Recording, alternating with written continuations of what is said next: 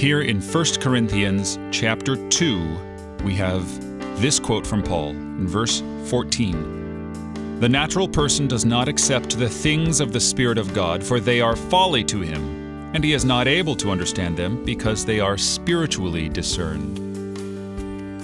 This is as much as to say that the wisdom of God, the cross of Christ, this violent, vile, excruciating means of execution, has become for all mankind the source of everlasting life in Christ Jesus, who was crucified. It boggles the rational mind, because the rational mind, the natural mind, cannot comprehend the things of God. But thanks be to God that the light shines in the darkness of our rational hearts.